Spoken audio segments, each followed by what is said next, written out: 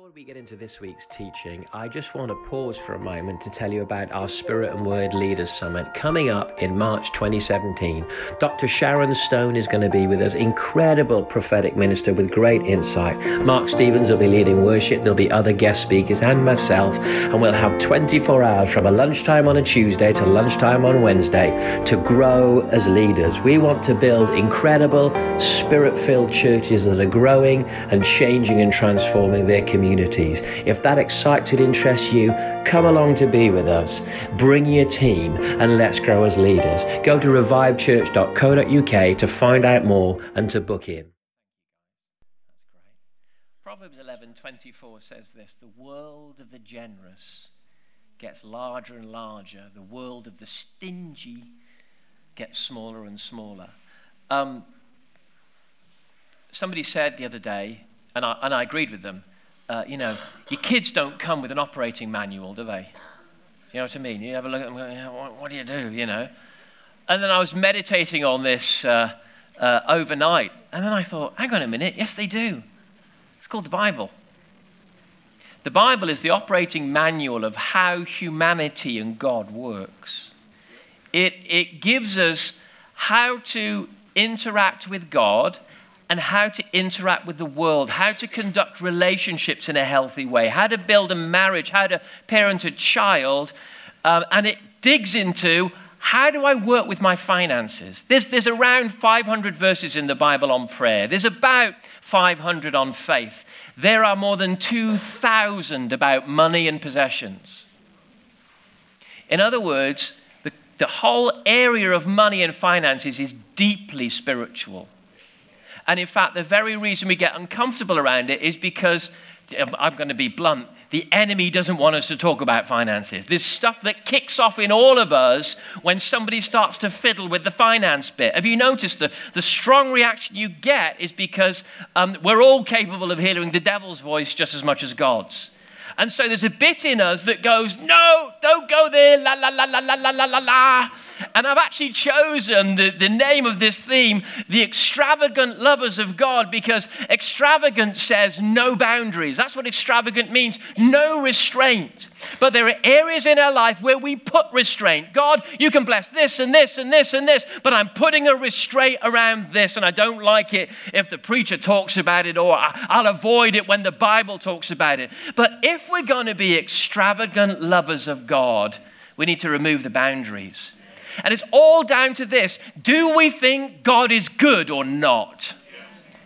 And actually, many of our boundaries and restraints and the avoidance of certain subjects is because there's a lot of fear around. I don't want that to be touched. Thank you very much.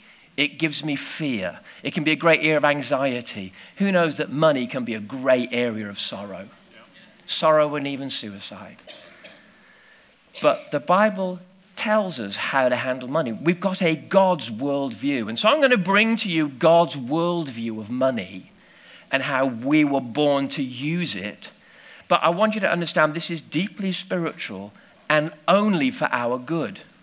Now, why am I talking about it now? I'll be blunt about it. We are going into huge things as a church, and we need to be walking in the favor of God and in having resilience in our finances. If we're all bound up in debt, then we're not going to be able to get anything done as a family, whether that's corporately as a church, or wouldn't you love to be in the place where, I bought a few people a few cars in my lifetime. I gave a few cars away. I wrote some really big checks. I helped build this. I helped set up this single mum in life. I helped clear that person's debt. Forget the organization of church for a minute. We want to be resilient in life. Actually, we're supposed to be a group of people on the earth that lend and do not borrow. That's what the Bible promises. And so I go, well, how? With a big question mark at the end. How can I get into this place where I lend and do not borrow? I'm the head and not the tail, where I don't have fear around the area of finances. I want to be extravagant. Extravagant people are big-hearted people. So if we get all shriveled when we come to the area of money, well, do what I do. I'm going to invest into that area even more, because I think I can see some dark rooms in dark basements around the area of money. So let's shine the blazing light of God's goodness and God's way. Moses said, show me your ways that I might find favor. We're all born to stand in the grace of God, but there are ways to access it. They're called sacraments. It's a divine, simple mechanism by which you receive God's grace into your life if you apply faith to it. You don't want to tithe or give out of fear, but when you give and you connect with God in your finances with a sense of faith that's saying this, God is good, then something divine can happen. And so I start from this point that we were born to be generous. You weren't born to be Yorkshire stingy. Come on, tell the person next to you, get that Yorkshire spirit out of you. Listen, you might have been born in Yorkshire, but you were made in heaven. I'll say it again, born in Yorkshire, made in heaven. Even this Welshman, he might have been born in Wales, but God help me, I need to be made in heaven. Amen. Or the Valleys, it doesn't matter what accent you got, carry divine kingdom culture. And you were born to be generous. Now, so the question is, so have I become that yet? It's another area of my development to become Christ-like. I want to get to that place where that area of my life is not a dark room in the basement where I won't let God go. I must find out. Because why? I want my world to get bigger and bigger and larger and larger. Are you with me? The Bible talks 485 times about bringing God offerings, which is really where I'm going to land this morning, that every one of us, our homes need to be building an altar to God. Altars are powerful things. And through the pages of your Bible, you'll find that men and women of God, again and again, consciously built an altar, and let me put it this way, put their property on top of it and burned it before God, and God responded to them. Now, if you walk in off the street right now with no biblical knowledge, you're going to go, what on earth are you on about? Well, welcome to God's university and God's worldview for a minute. Just work with me, okay? Nobody's going to manipulate you to get money out of you today. We're not taking PIN numbers or credit card numbers as you leave the building. This is about you being blessed. In fact, this is what it's about. I don't know if you can see this. Have you ever seen this before? So there's us like the little girl with her little teddy. But you see, what God does, he's saying, trust me and do it my way. Because here's the thing, if you live in fear, you don't get that there's blessing behind what God is doing. We just presume, I don't want to lose what I've got. When God is saying, I want to show you how to open up the floodgates and the blessing of heaven.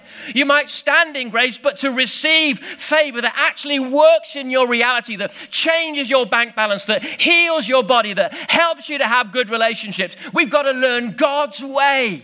And when we do God's stuff God's way, he's going, just trust me.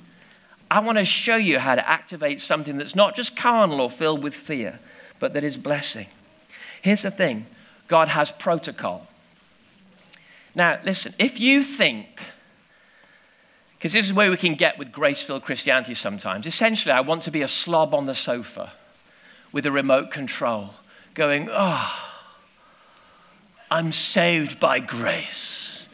He loves me. Jared said he likes me. I don't need to do anything. I have a divine remote control, and I've got a button that says money, and I just download. And it says peace, and I just download. And it says health, and I just download. And I've got this divine remote control, and I just lie here like a slob going, feed me, Jesus, because you love me. That's not it, is it? That's not what favor is. Favor is as well, it's knowing God's ways to release his world into yours. You have every right to favor because he doesn't have favorites. He saved you. Nothing you can do can make him love you more. Nothing you can do can make you be more forgiven other than to confess it to God and say, God, clear it up. That's it. Yes, you are forgiven. You are loved. But he hasn't put a remote control in your hand saying, just press the button and there'll be a download, a divine ATM. I'll just give you whatever you want, whenever you want. No, he talks about ways that we release the goodness of God into our life. There's protocol. Anybody ever seen that video, David Cameron coming out of some meeting, and this jogger jogs by and didn't realize what's going on and accidentally runs into David Cameron. You seen it was on the news about a year ago. Well, this guy gets within 6 inches of David Cameron and he's leapt upon by all of these burly guys who drag him off to one side because you're not supposed to run up to the Prime Minister. There's protocol. Understand, Jesus loves you. The Bible says he's your friend, your Father, but he's also our Lord and our Master. He's not buddy. There is no entitlement spirit. I do whatever I want and he's good to me. No, that doesn't exist. There's protocol. He's a king. And we approach him with protocol. But when we use the protocol, he says, come on in. Come on, get close to me. But he's a king. I've been reading some areas of books like Judges lately. And in fact, I read all of Judges last week. And I just realized, whoa, there's so much capacity to get it wrong. God's not a sugar daddy and he's not buddy. He's the king. And again you find that people that did not follow God's ways did not know God's blessing. So I want to share with you the ways of God. Is that all right? But it's in this context. He loves you. He wants us to not be a Christian in our singing and in our hope for forgiveness, but a pagan in our finances. Why? Because finances is huge. If you drag that area of your life into the light of God's kingdom, he's made you a steward over it. If you drag yourself into the light of the kingdom, you're going to go, wow, I'm so glad I did that. I'm blessed to be a blessing. I mean, nobody's got any right to come and take money off you, nothing like that, but you've discovered how to be blessed to be a blessing. Amen? That's what it's about. So God wants to get us into that place of blessing. And there's protocol, and we need to learn how to do that. We stand in grace, but then the Bible talks about adding to grace and multiplying the grace on our lives and growing in grace. And so we've got to learn the principles of growing in grace. So let's see if we can do this a little bit. Here's the first thing I'm going to share with you, if that works. Here's the first thought. We're going to have some great thoughts. Everybody say great thought. You can say that as many times as you want this morning, okay? Because it's a teaching morning. I'm going to teach the Bible. Is that okay? We're going to stick with the Bible. It's pretty good, right? Money sits in the Bible as a test.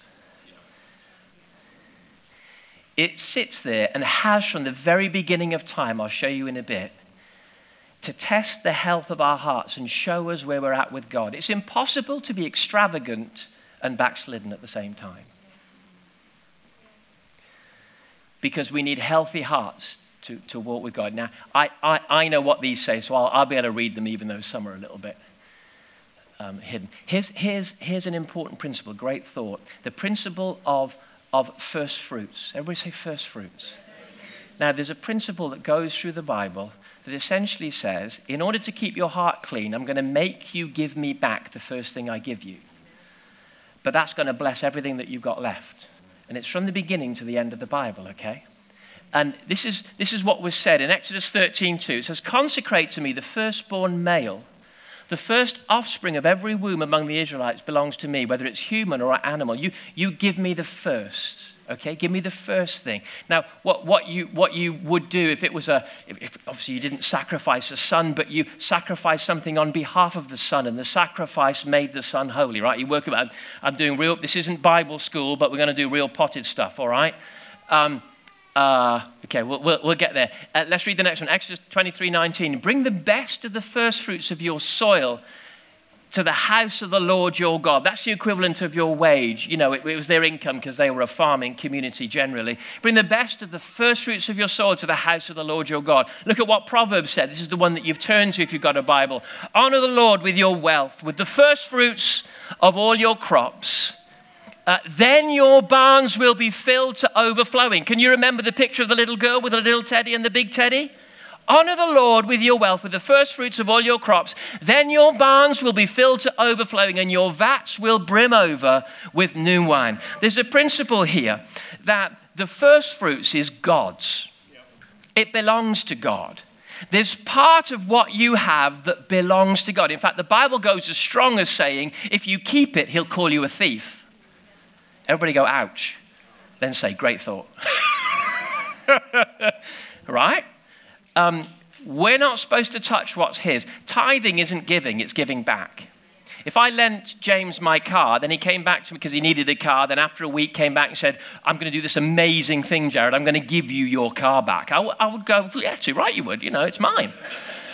And it's nice to have it back in one piece, but I'm not particularly congratulating him to give it me because it's mine. When we give the tithe, God isn't going, oh, wow, who'd have ever thought that you might, wow, that's amazing. No, this is God's worldview. We're giving back what already belongs to him. Now, why? Because it does something in us. It says something about our heart. See, we can say, I trust you, but it shows I trust you. We can say, you're good, you're good, you're good, but this says and shows to ourselves, yeah, I'm proving that I believe God is good. Because I believe when I give the first fruits back, he blesses the rest. Okay, that's what happened. The other thing, if you offer and give back the first fruit, it says everything that you have remaining, so the 9/10 left, becomes blessed. A great little thought, Jesus was the first fruit. He was the firstborn, given for you. When? Right at the beginning, before the foundation of the world. Why? So that you could be holy. Yeah. Because he was sacrificed, you are holy. Yeah. God was the first person to pay a first fruit. Everybody say, wow. Great thought. Right? So here's the thing. God always leaves something in our lives that's his to see what you do with it. Work with me. Adam and Eve in the garden. Eat anything except that one. Why? He leaves it there to show us and to show him where our hearts are at. That's why it's a test. It kind of shows us where we're at with trusting God and in our growth with him. So he said, there's one tree. You just sit there going, why would he do that?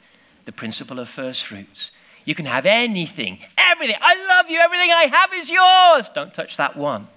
Now, isn't it funny how with human nature we obsess over the one we can't touch?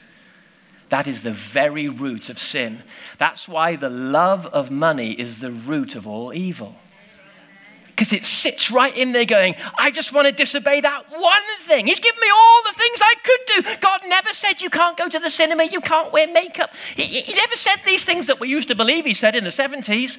He did just say, don't touch that one thing.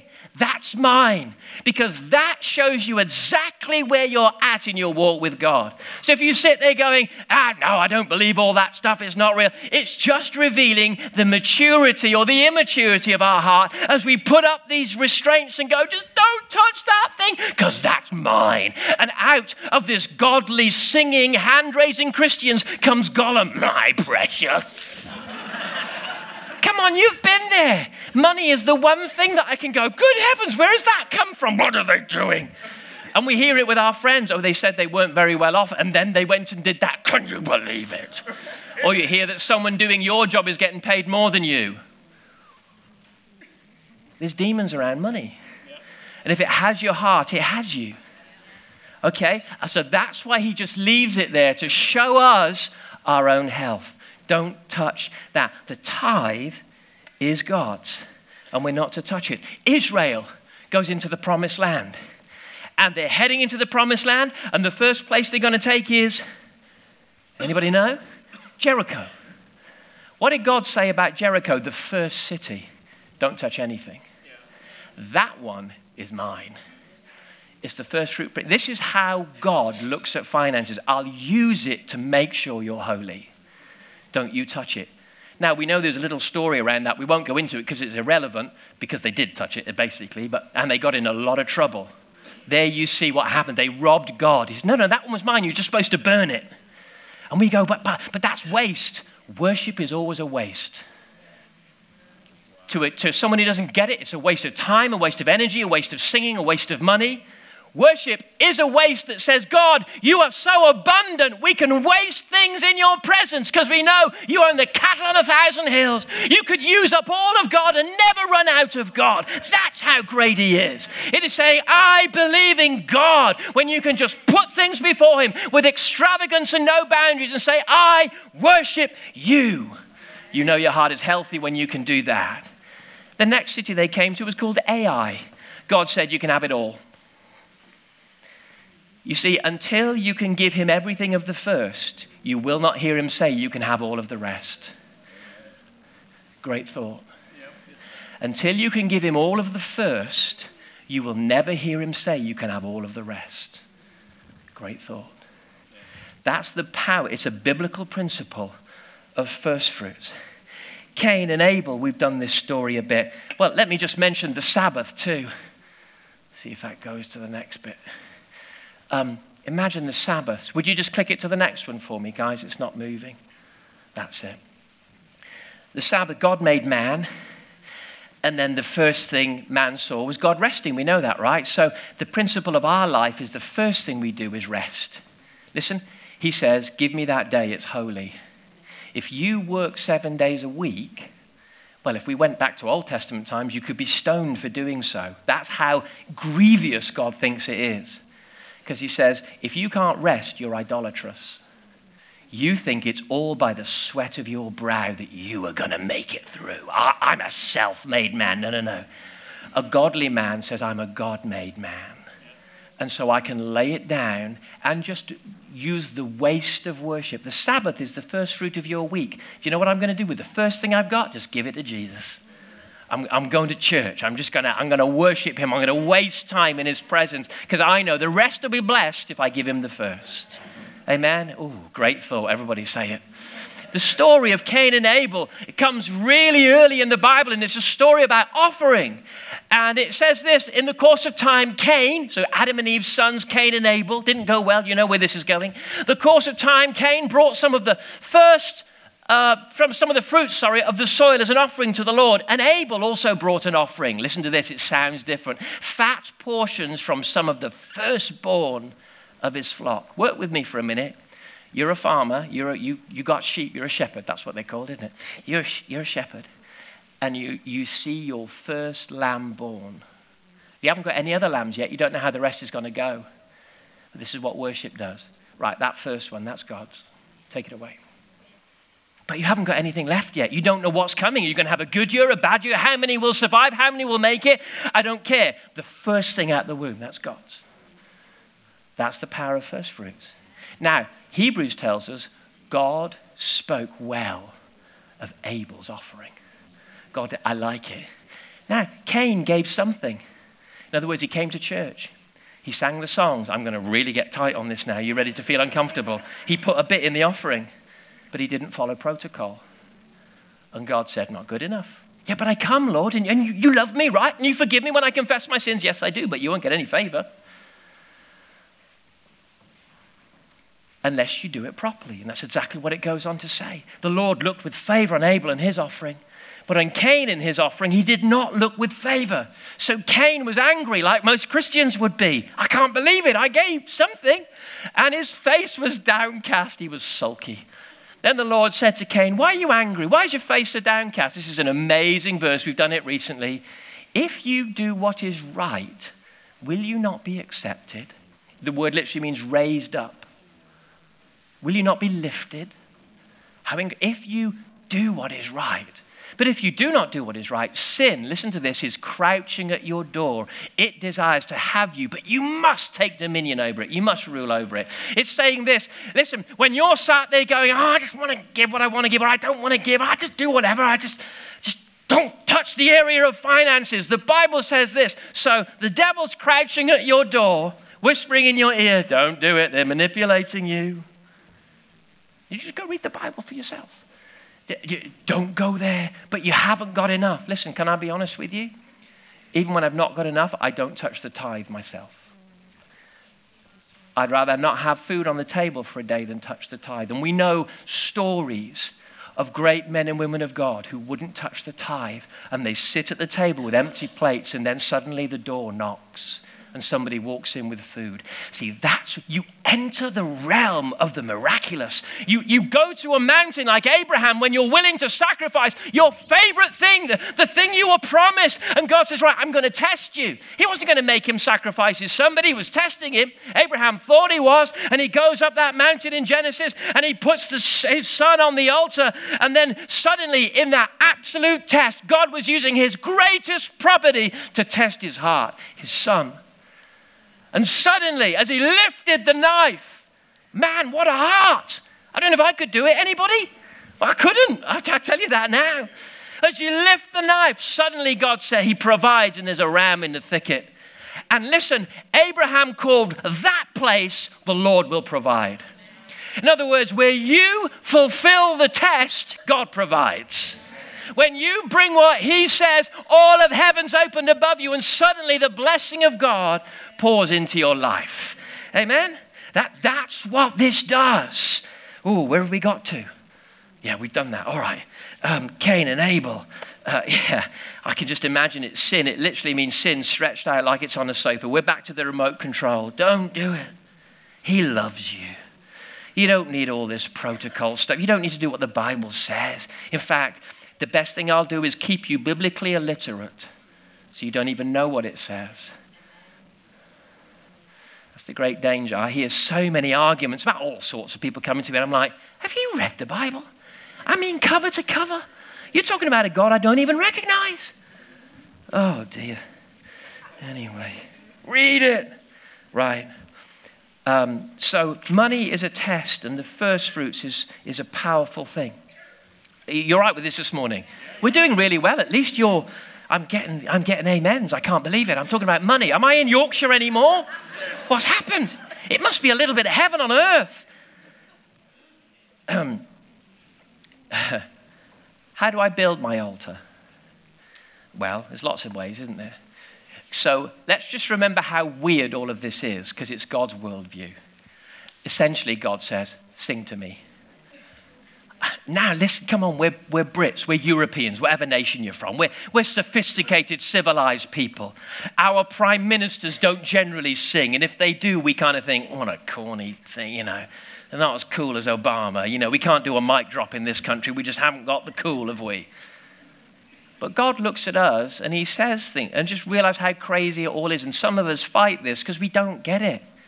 So how are you going to build? They used to take stones, and they had to be raw and uncut. They couldn't be shaped by human hands, and they were placed into a pile.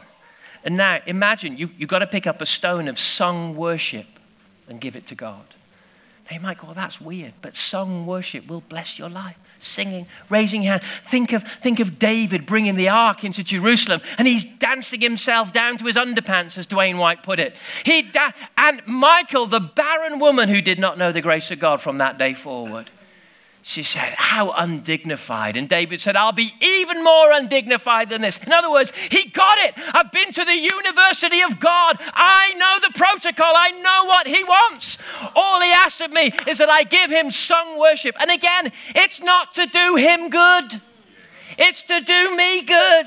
And so I dance and I sing and I get excited when I don't feel excited. And I thank him when I don't feel thankful, because it does something to me. It opens the floodgates of blessing in my life. I bring him sung worship. The New Testament calls it the sacrifice of lips. Through all of the Bible, you get this phrase. They built an altar and it would say, and they called on the name of the Lord. Do you call on the name of the Lord? I'm giving you protocol. Do you go about your day? If you're wondering, what do I pray? It's really simple. You just walk around your bedroom or on the way to school or whatever it is going, Jesus, Jesus, oh, Jesus. Why? Because heaven's listening to see who is going to seek me, who's going to run after me. And he just put his name on your lips, Jesus. Doesn't have to be sophisticated. Just literally think of that phrase. It's how God works. Call on the name of the Lord. Rattle heaven with your mouth. We pray That's why we get up and give him the first fruits of our day. Give me today my daily bread. We pray it's a sacrifice. But some don't get it, that it's going to bless the rest of your day when you give him the first fruits. And I'm not telling you how long to give him, but give him your first fruits. Let the first thought in your mind be a God thought. Put the name of Jesus on your lips. Say, God, I love you. Do you know you're here today because of a praying Gentile? When Peter came to Cornelius, in fact, when God spoke to Cornelius before Peter turned up, God said, your prayers have come up before me like an incense. He was a Gentile. Every time he prayed, he was putting a smell in God's nostrils. Oh, God, would you? And it doesn't have to. It's great to be in your room on your own, but what about just through the day? I'm putting a smell in God's nostril. Why? I'm opening the gates of heaven over my life. Little prayers. It said also of Cornelius that your gifts to the poor or your care for the poor come up before me. So here we get to finances. Yeah. Oh, I would have loved to have been the gateway of the Gentiles becoming saved. I mean, what a guy, etched in history, Cornelius. And what did he do? He gave things to the poor and he prayed. And God says, because, you understand the word because, it's there really, it's twice. It says, because of what you've done, the Gentiles will begin to hear the gospel. Wow. And he began, I'm sure God would have used another pathway. He'll find a praying person, but he became the pathway. Why? He prayed to God and he gave gifts to the poor, tithes and offerings. Philippians 4:18 says that they're a fragrant offering pleasing to God. So work with me a minute. We sing, there's one stone, right? We pray, gifts to the poor. We put the name of God on our lips and we build altars. But listen, look at the pinnacle of the altar. You watching me? The thing you put on top. And I didn't design this, God did. So don't be frustrated with me. The thing you put on the top that is the greatest indicator of where you're at is your property. Great thought. They put their animals, they put the stuff that they've been rearing and spending money on and feeding and trying to keep and getting them through safely and healthily. It's really hard. Can you imagine one of the great altar moments in the Bible is when Noah comes out of the ark and he builds an altar, and it says, and he takes some of the clean animals and he burned them. Now, see, this is a challenge moment because what's just happened, animals have been wiped out across the face of the earth. It's one moment when you go, now listen, this Christian stuff is great, Jared, but now it's time to be sensible. We don't have many animals, and you're about to just burn a few for God. Get real.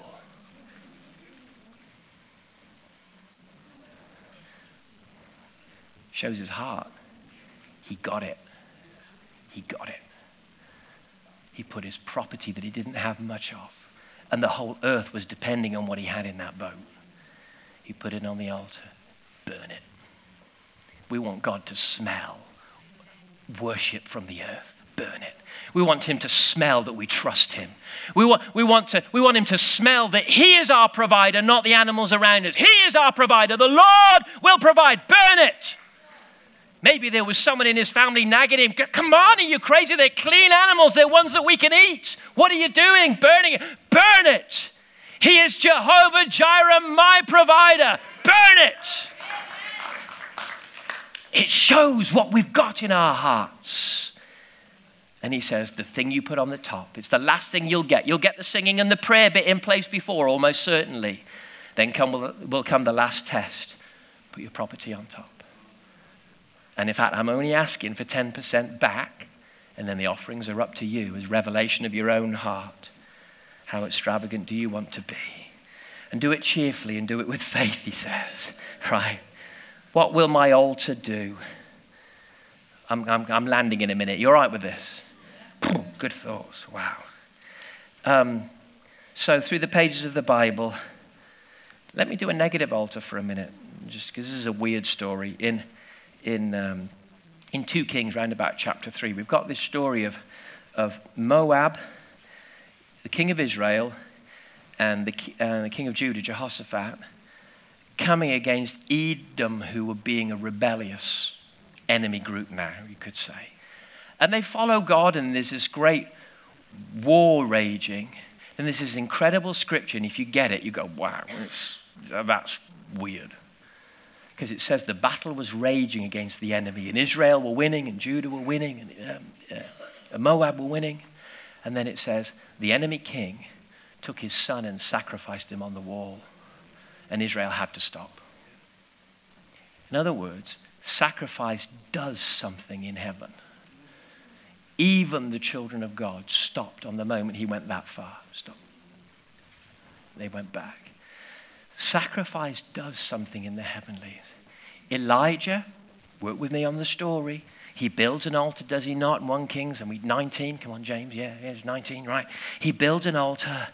He puts water on it, does everything. But it's a great moment of confrontation. Then he calls down fire. When you build an altar, fire comes.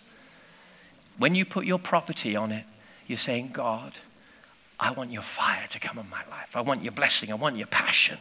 Noah built an altar, and as God smelled it, the Bible says, I'm not doing that again when it comes to the flood.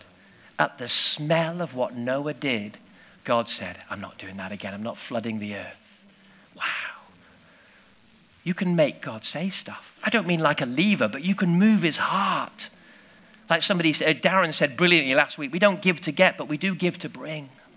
Something comes into our world. Abraham, we've already done it. He put his son on the altar, and God said, because you've not withheld from me, then God bless. And you're here today because of Abraham's sacrifice. David, there's punishment going on in Israel because he counted the fighting forces, which on this occasion happened to show that he was looking at the hand of flesh. How strong am I? And so God didn't like that, and Israel were being struck down, and David comes and he buys the threshing floor of Araunah the Jebusite. And Araunah says, you can have it for free. And God says, no, Jesus, whoever, pick a name. David said, I will not give God something that costs me nothing. Cost is important to your heart. And who knows, it's easy to get lazy, hurt, or reticent along the way. Someone agrees. Mouth of babes. And David sacrificed to God on the threshing floor there. And the punishment ended. How's about changing your season through sacrifice? It's not a lever. We don't pull or break God's arm.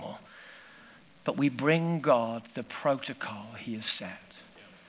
He said, what about Solomon dedicating the temple? And he sacrificed our property everywhere. And then the glory of God came to the temple. What about Malachi? Oh, you're going to love me for this. We're really going for it. Click it to the next one. It's not working if you would. Thank you. Is it Malachi? You're stuck. There you go. I'll just read it because you're going to love it. I, the Lord, do not change. That's an important piece, isn't it? In this context, you know. So you, the descendants of Jacob, are not destroyed. Ever since the time of your ancestors, you have turned away from my decrees and not kept them. Remember the line, if only you would do what's demanded of you, would you not be favored? Return to me and I will return to you. I love that, says the Lord Almighty. But you ask, how are we to return? Will a mere mortal rob God? Yet you rob me, God says. But you ask, how are we robbing you? In other words, I don't get it. And there might be people here that go, I don't get what you're talking about. Just read it there in the Bible. How are we robbing you? In tithes and offerings. You're under a curse, the whole nation, because you are robbing me. Bring the whole tithe into the storehouse that there may be food in my house. Test me in this, says the Lord Almighty. In other words, he leaves finances not only as a test for for us, but he says, you can test me in this. Test me, says the Lord, and see if I will not.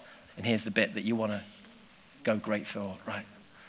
See if I will not throw open the floodgates of heaven and pour out so much blessing that there will not be room enough to store it. I'll prevent pests from devouring your crops, and the vines in your field will not drop their fruit because it's ripe, says the Lord Almighty. Then all the nations will call you blessed, for yours will be a delightful land. All that he's saying is if you give right, you'll be right blessed. That was Yorkshire. If you give right, you'll be right blessed. Then the ultimate sacrifice. Jesus died in the very range of mountains where Abraham put Isaac on an altar. And in that place, the ultimate sacrifice was made. And days later, the glory of God fell out of the skies to help us live. When you build an altar, heaven brings blessing. He only wants to bless you. Amen. And cause you to grow in him. I'm on my last page. Oh, I am. How cool is that? I thought I had 20 minutes to go. So look, just I've been reading bits of the Bible that scare me this week.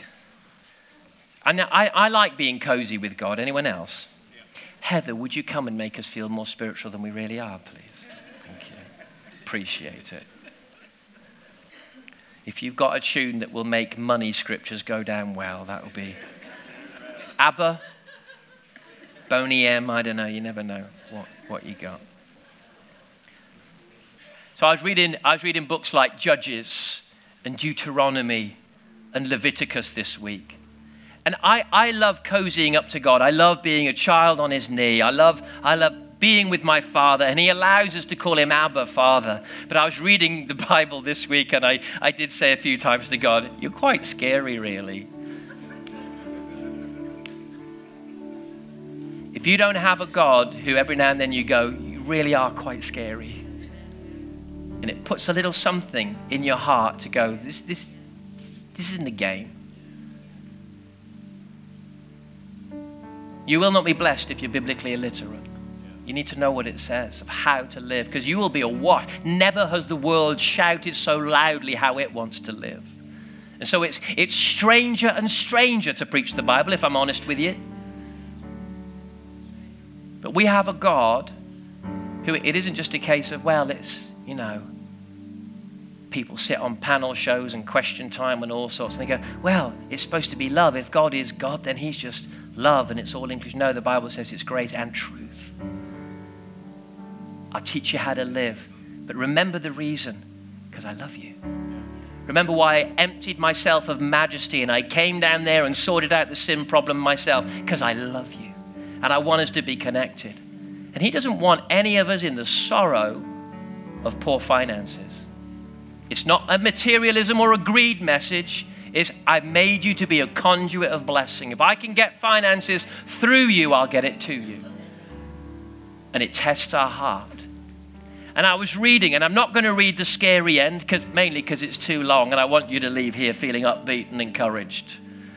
But Deuteronomy 28 talks about blessings for obedience and curses for disobedience. In other words, if you do what is right, this is what will happen. But you need to understand, and if you've really got the stomach for it, go to the second half of Deuteronomy 28 this week and read it. And I guarantee you, again and again, you're going to go, oh God, you're a bit scary. But do it with a glint in your eye, because you know he loves you. Because he has no other capacity. He is love. He is just. He is fair. So we start with his word and build a life from that. We don't build a life and hope to fit his word into it. We start with the Creator's instructions, if I can say it straight. But listen what happens if you get it right. This is what happens to the Abels of this world, not the Cains. He says, close your eyes. It won't come up on the board. Close your eyes and just listen. If you fully obey the Lord your God and carefully follow all his commands, then the Lord will set you high above all the nations on the earth. And all these blessings will come upon you and accompany you. You will be blessed in the city and blessed in the country.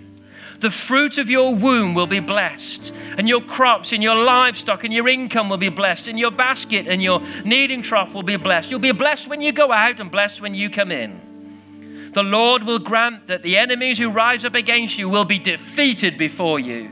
They will come at you from one direction, but they will flee from you in seven. The Lord will send a blessing on your barns and on everything you put your hand to. He will bless your bank account and he will bless your work. The Lord your God will bless you in the land he's giving you. The Lord will establish you as his holy people if you walk in obedience to him. Then all the people around you in the earth will see that you are called by the name of the Lord, and they will fear you. The Lord will grant you abundant prosperity in the fruit of your womb, in the young of your livestock, and the crops of your ground. The Lord will open the heavens, the storehouse of his bounty, and send rain in your land in season to bless all the work of your hands. You will lend to many nations, but borrow from none. The Lord will make you the head and not the tail. If you pay attention to the commands of the Lord your God, you will always be at the top, never at the bottom. Everybody say, great thought. Great thought. Let's stand quietly in the presence of God and just pray for a few moments. Oh boy, guys, you took a tough one today. Well done. This is the word of God. Let's just pray. We're closing because we're running out of time. So let's just pray and close. Lord, we remind ourselves your heart is to bless us.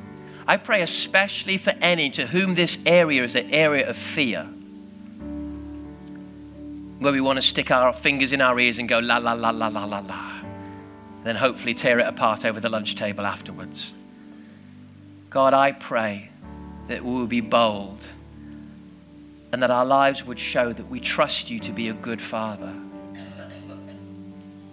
I pray that that there may be some here this morning challenged to dig deep into the pages of the Bible and see how God made life to work. Father, that blessing would flow over our family. I pray especially for any here going through the sorrow and the pain of debt, struggle. Sometimes, Lord, it's through no fault of our own at all. Sometimes we just realize that we've made dumb decisions, and we've all made those. God, I pray that your grace would show us ways to get out of debt, to get out of just eking through. I pray that this church will be known to be a place of blessing, that we will be such a river of blessing to the city of Hull.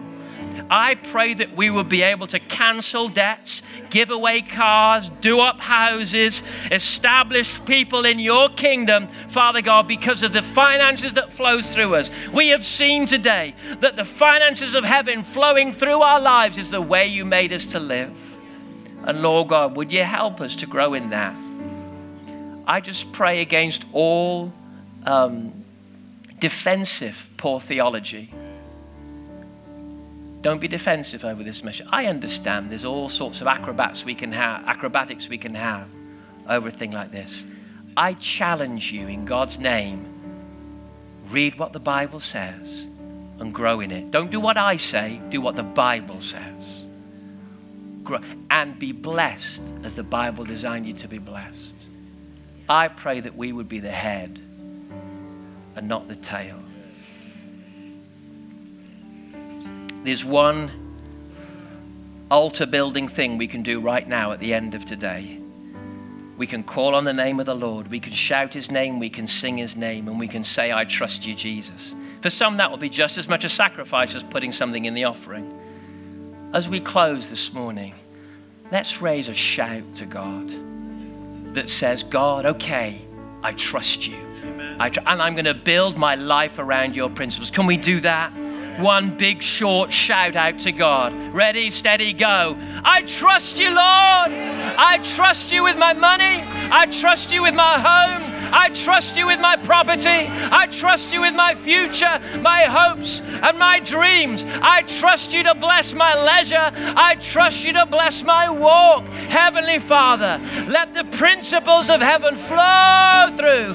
Jesus, we call on your name this morning and we raise an altar in the city of Hull and we say, Jesus, Jesus, Jesus, Jesus, Jesus, Jesus. We trust you. We trust you.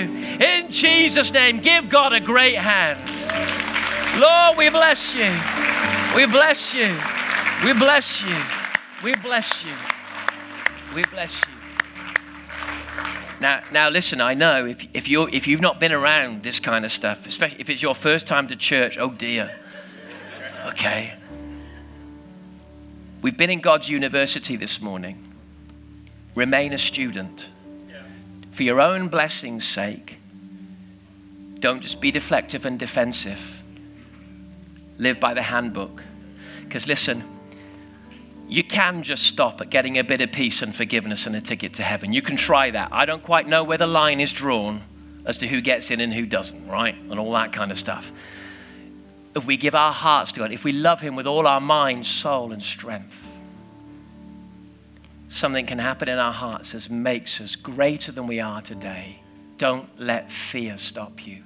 Remove the barriers and become extravagant.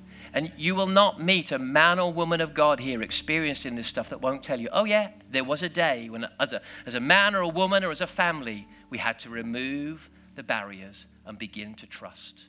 But it will bring you into blessing. Welcome to God's university. You're wonderful. Bless you. Thank you.